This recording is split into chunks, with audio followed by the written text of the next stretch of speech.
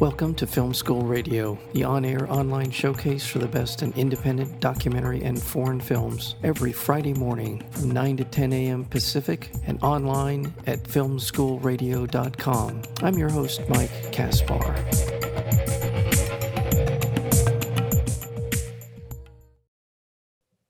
Steeped in ancient Jewish lore and demonology, The Vigil is a supernatural horror film set over the course of a single evening in Brooklyn's Hasidic Borough Park neighborhood.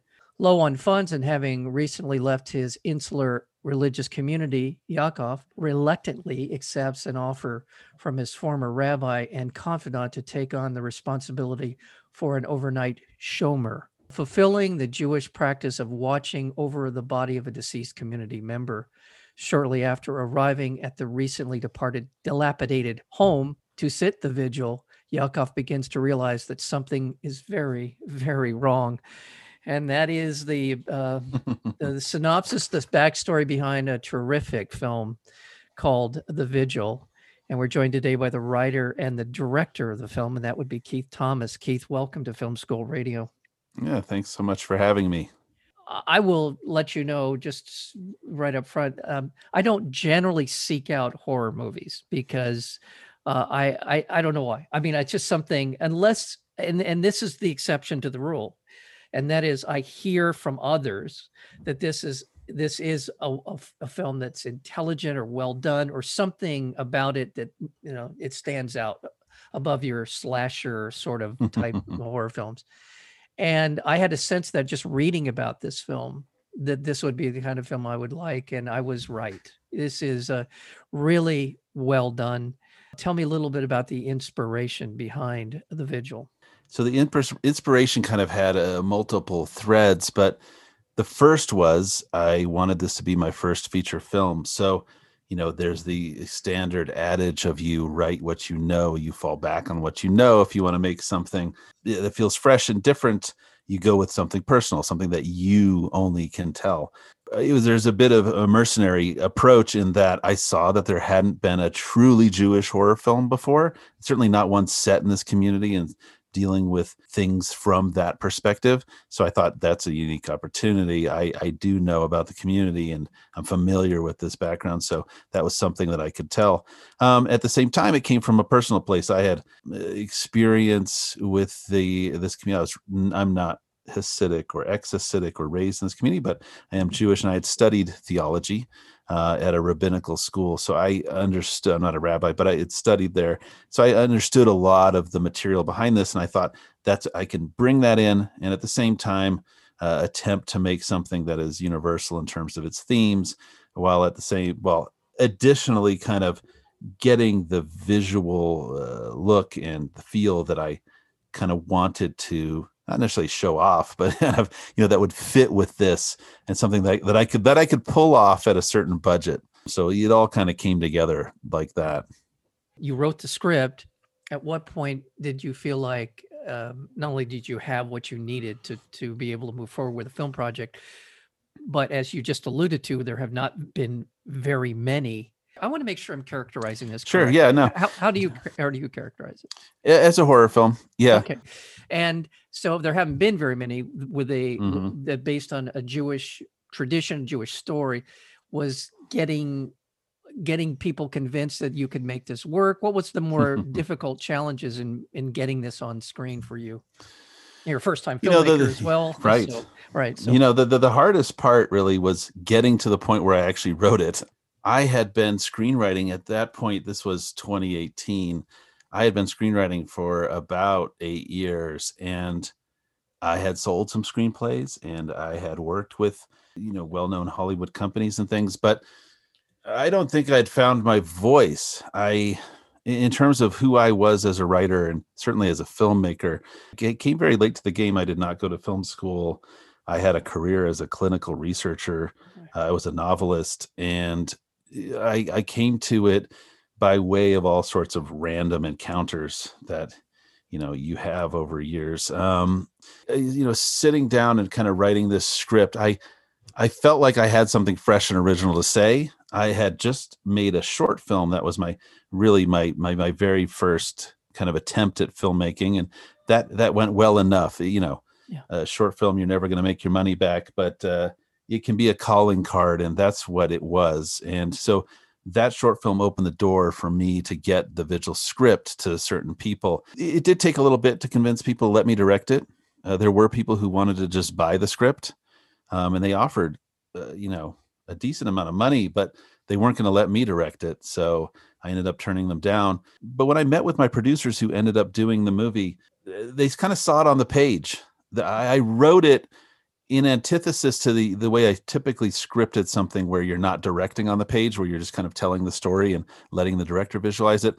I put everything into this. The script had all the sound design in it. The script had every camera move in it. So when they read it, they could see, okay, with the short film he made and kind of this, we get what this is, and we're willing to risk some money on it. Congratulations on that working out. And let's go to this concept upon which this film hinges, which is the idea of the overnight.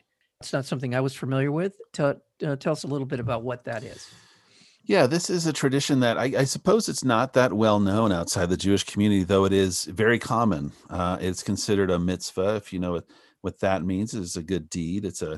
Beyond good deed. It's something that is a good in the eyes of the Lord, something that you're doing to repair the world, a mitzvah.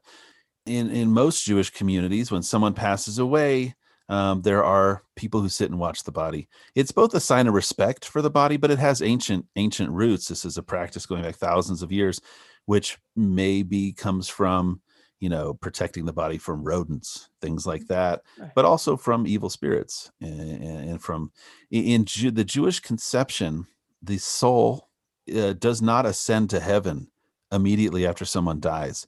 The soul actually hovers above the body. There are people, you can read measurements of it, but it's like 3 feet above the body. The soul is there. It lingers until the body goes into the earth. That is why Jews bury their bodies very quickly. There's no open casket. There's no embalming. The body has to go into the ground. The minute the body is in the earth, that is when the soul can ascend.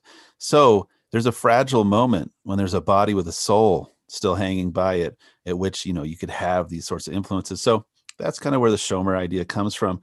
Almost 99% of the time, it is friends and family who watch the body, and they don't do it alone. They usually do it in shifts, or they're doing it in teams. But in the Hasidic community, in the ultra Orthodox community, there are paid shomers. There are people who are paid to watch the body for someone who has no family, someone who's passed away, like an elderly person who has no nearby relatives. They will watch the body until it is put in the ground, and so they're paid to do that. And that was, for me, very fascinating. That sort of that concept. And so, yeah, that's the central idea here. Let's talk about the casting, because we have a wonderful lead character of Yaakov, played by Dave Davis. How did you come across him? Again, he's someone I'm not familiar with, but he just commands the screen. Has a real presence to him. Where did you come across Dave? Yeah, Dave's an interesting guy. He's this very kind of chameleon-like actor who a lot of people have seen. They just don't know they've seen him because of the different roles he's played. But he was in the first season of True Detective. He was in The Walking Dead. He was in the film Logan as kind of character actor parts. So I had seen them in all those things, and didn't realize it for a lot of it. But I was casting for my lead and looking at a lot of really wonderful actors who had come from the Hasidic community, who spoke Yiddish, who knew that world in and out. And I wasn't quite finding kind of what my gut told me Yaakov is, because you build this character in your head when you're writing the script and you're visualizing the film, and you're just looking for that one person that's kind of embodies all those things. And I happened to be taking a break from casting, and I was just watching randomly a movie called Bomb City, which is set in Texas in the early 80s, and it's about a punk. It's a true story about a kind of this group of punks who were harassed, and ultimately one of them was killed by some jocks. And Dave Davis played the lead punk. He had a 3-foot high green mohawk, leather jacket with chains and spikes. But I could kind of see two things when I saw him. Number one, it was just this expressiveness Yes. and this sort of raw emotion on his face. I could see it right away, and I said that this is the kind of guy. The second thing I knew is us Jews, we can identify members of the tribe, and so I knew even though his name's Dave Davis, I could tell this guy's Jewish, and I was right. And so contacted him, and he read the script and loved it, and he just threw himself into this thing. But it was a great example for me of trusting your gut and just kind of knowing uh, what you're really looking for. There were a lot of amazing actors that I saw, but they didn't quite fit this thing in my head, and I was lucky enough to find that in Dave. Yeah, and what you said is the word I was exactly going to use, which is his expressiveness, his face. He has a face, and in the course of the film, it changes in within a scene. He can go from, pure fright to vulnerability to, and then into a kind of stand your ground sort of. Uh, he does a lot with his face, his expressiveness, and that's exactly the word that I would use to describe his performance.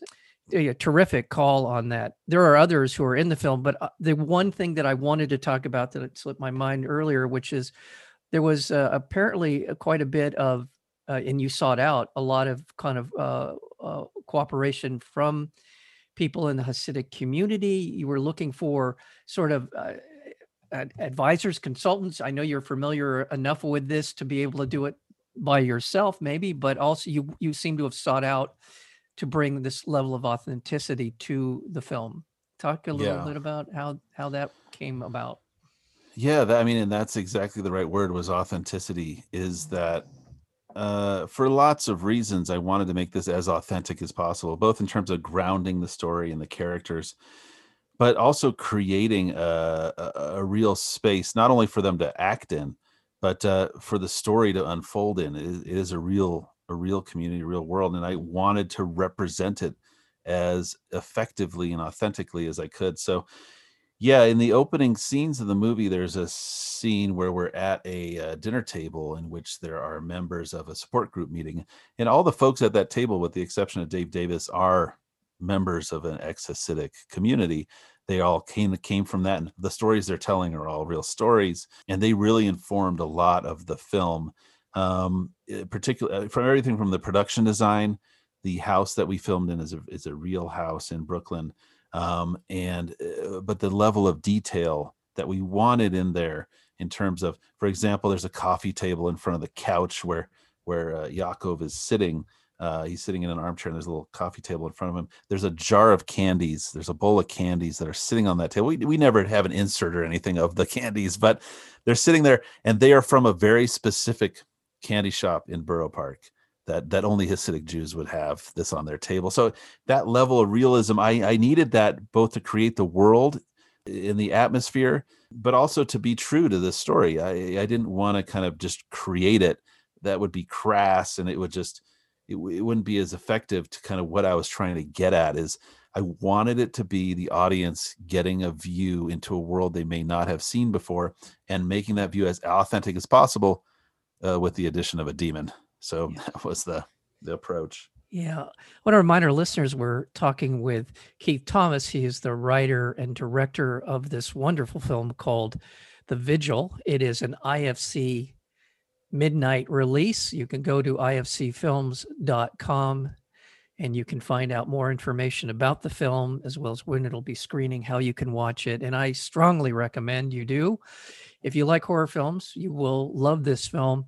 And to going back to the question of authenticity, bringing in people from the Hasidic community to really help you flesh that out.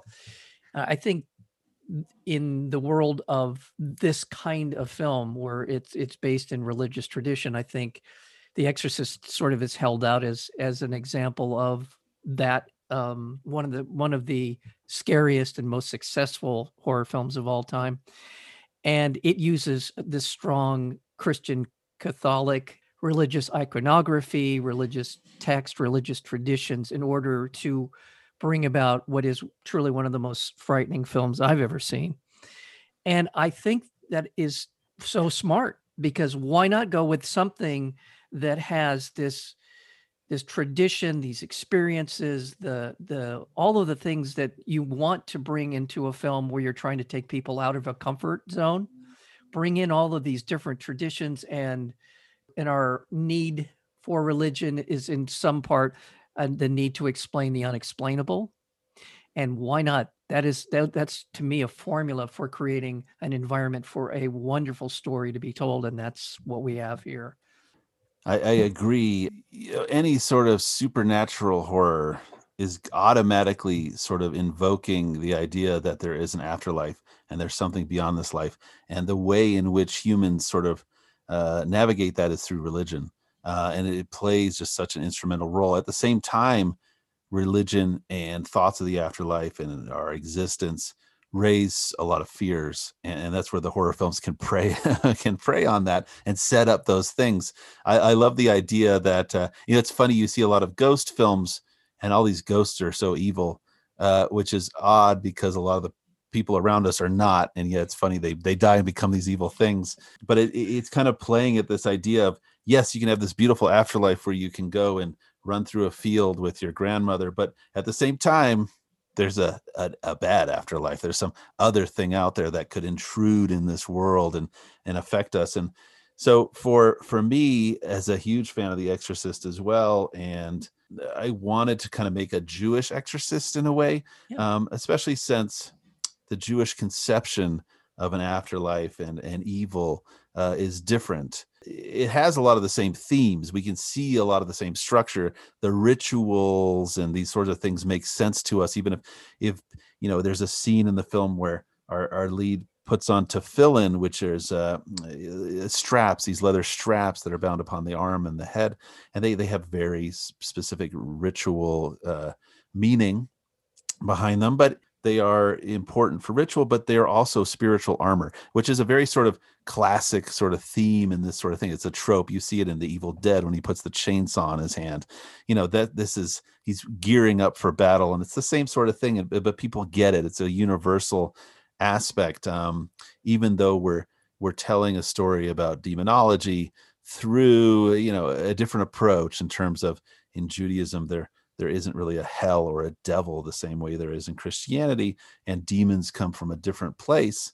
They still kind of have the same effect on us in terms of scares and in the way we think about our lives beyond. Yeah. And there's even, and I don't know if this was intentional or not, but there's even kind of a visual tip of the hat to The Exorcist in the character of Reb Shulin, who is waiting outside the apartment where Yakov is, waiting for him to come out, and apparently waiting for quite some time for him to come out to make him this proposal to be the Shomer for that night.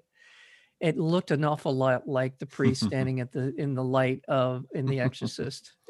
Am I completely off? No, yeah, totally. It's definitely a tip of the hat, and there's a sequence when they are walking up the stairs to the house and the silhouette, Reb Shulam's silhouette, is almost identical.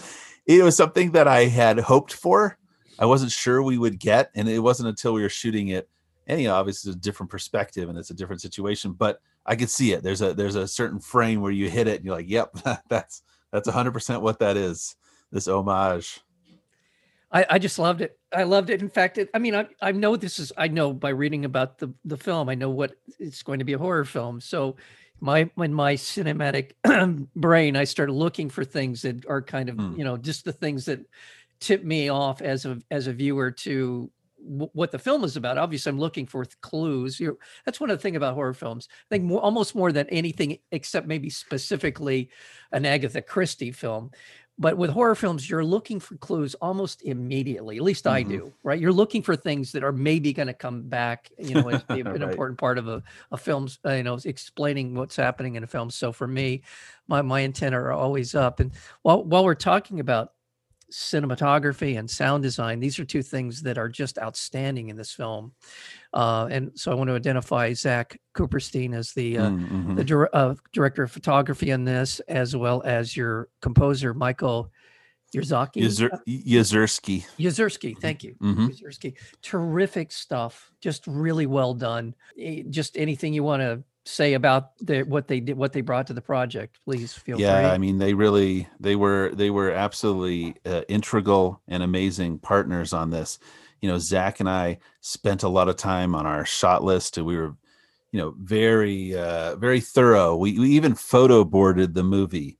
So we had essentially a little flip book that you could watch the whole thing. I was a stand-in for all the characters, but we shot this photo boarding with the lenses, the Kowa lenses that we're going to be using. So it was the lighting, all these aspects. Almost 99% of the effects are in camera as well, and that was stuff that we spent a ton of time on to just get that right. And the same went on in post in terms of our sound design and the score and how those two merged. When you're in a very contained setting like this, it's crucial that you open it up as much as possible. So we shot anamorphic.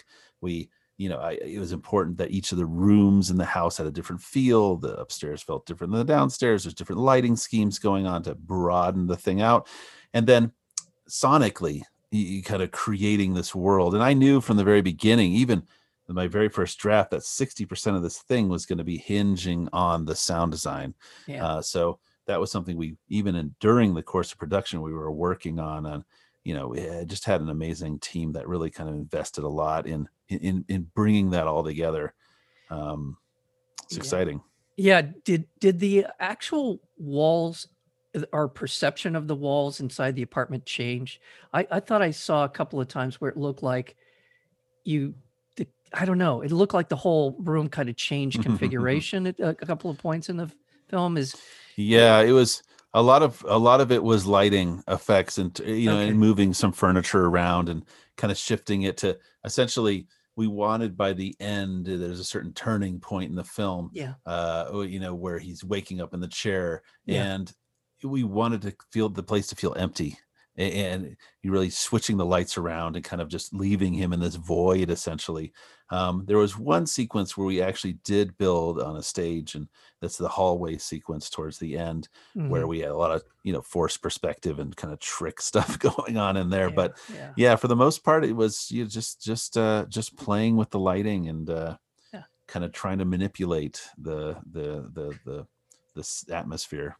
I want to throw this out there to any filmmakers, up and coming filmmakers, new filmmakers, or whatever. Watch this film for a lot of reasons, but not the least of which is you found basically one location and you worked the hell out of it. And I think this is so important because you're not going to have a lot of money for your first film, but find something that you can really work with and work it.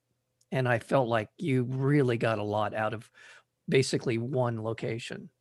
Yeah, thank you. We were lucky enough to find that house. It was actually owned by one of our executive producers and was set to be gutted and remodeled. When I got into that space, it amazingly fit pretty closely to my storyboards. I didn't realize we could find a place that looked as similar, and it came with the drapery and the carpets were all the same as the previous occupant, an elderly woman. So I kept those, and even though it was very tight, and we had dolly tracks running through this place, and when I look at the film now, I can see exactly where everyone's hiding, behind what walls, and how many people are stuck in that closet over there, and who's hiding underneath the actual body. Yeah, we had to maximize it. I knew this is where we're going to live. We're going to be shooting in that house for 16 consecutive nights.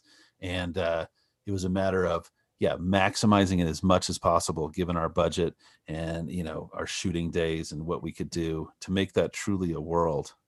Yeah, you did. And again, it's so amazingly important. It's so important to the success of a film is to be able to get the most out of what the assets you have. And you really made it work on so many different levels.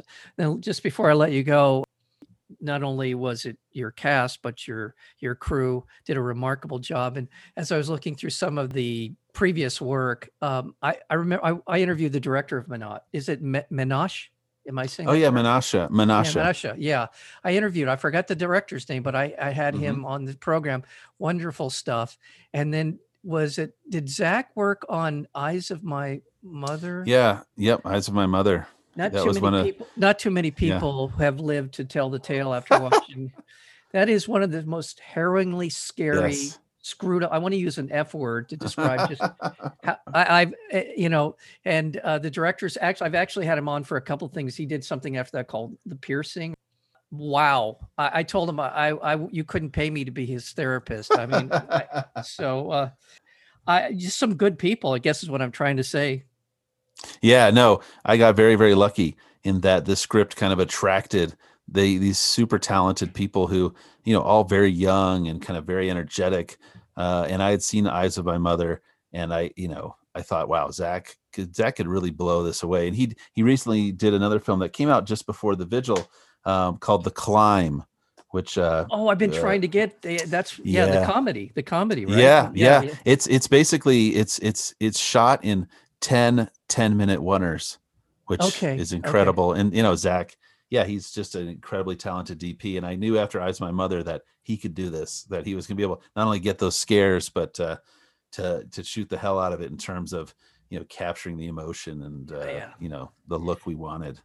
Keith, I'm not wrong. Eyes of My Mother is pretty effed up stuff, right? It is. Yeah, no, it's very. It messed me up. That's for sure. Yeah. Okay. All right. I just want to make sure. Just checking. Yep. You're right. You're right. Well, first of all, thank you so much for finding some time to come and join us. The film is The Vigil. Before I say goodbye, I want to let people know that they can go to IFC. Make sure I get IFCfilms.com. And you can find out more about The Vigil. You can find out how to watch it. And you should, again, look for this. And otherwise, writer-director Keith Thomas, thank you so much for spending some time with us here on Film School Radio. Yeah, it was a lot of fun. Thanks so much for having me. Appreciate it.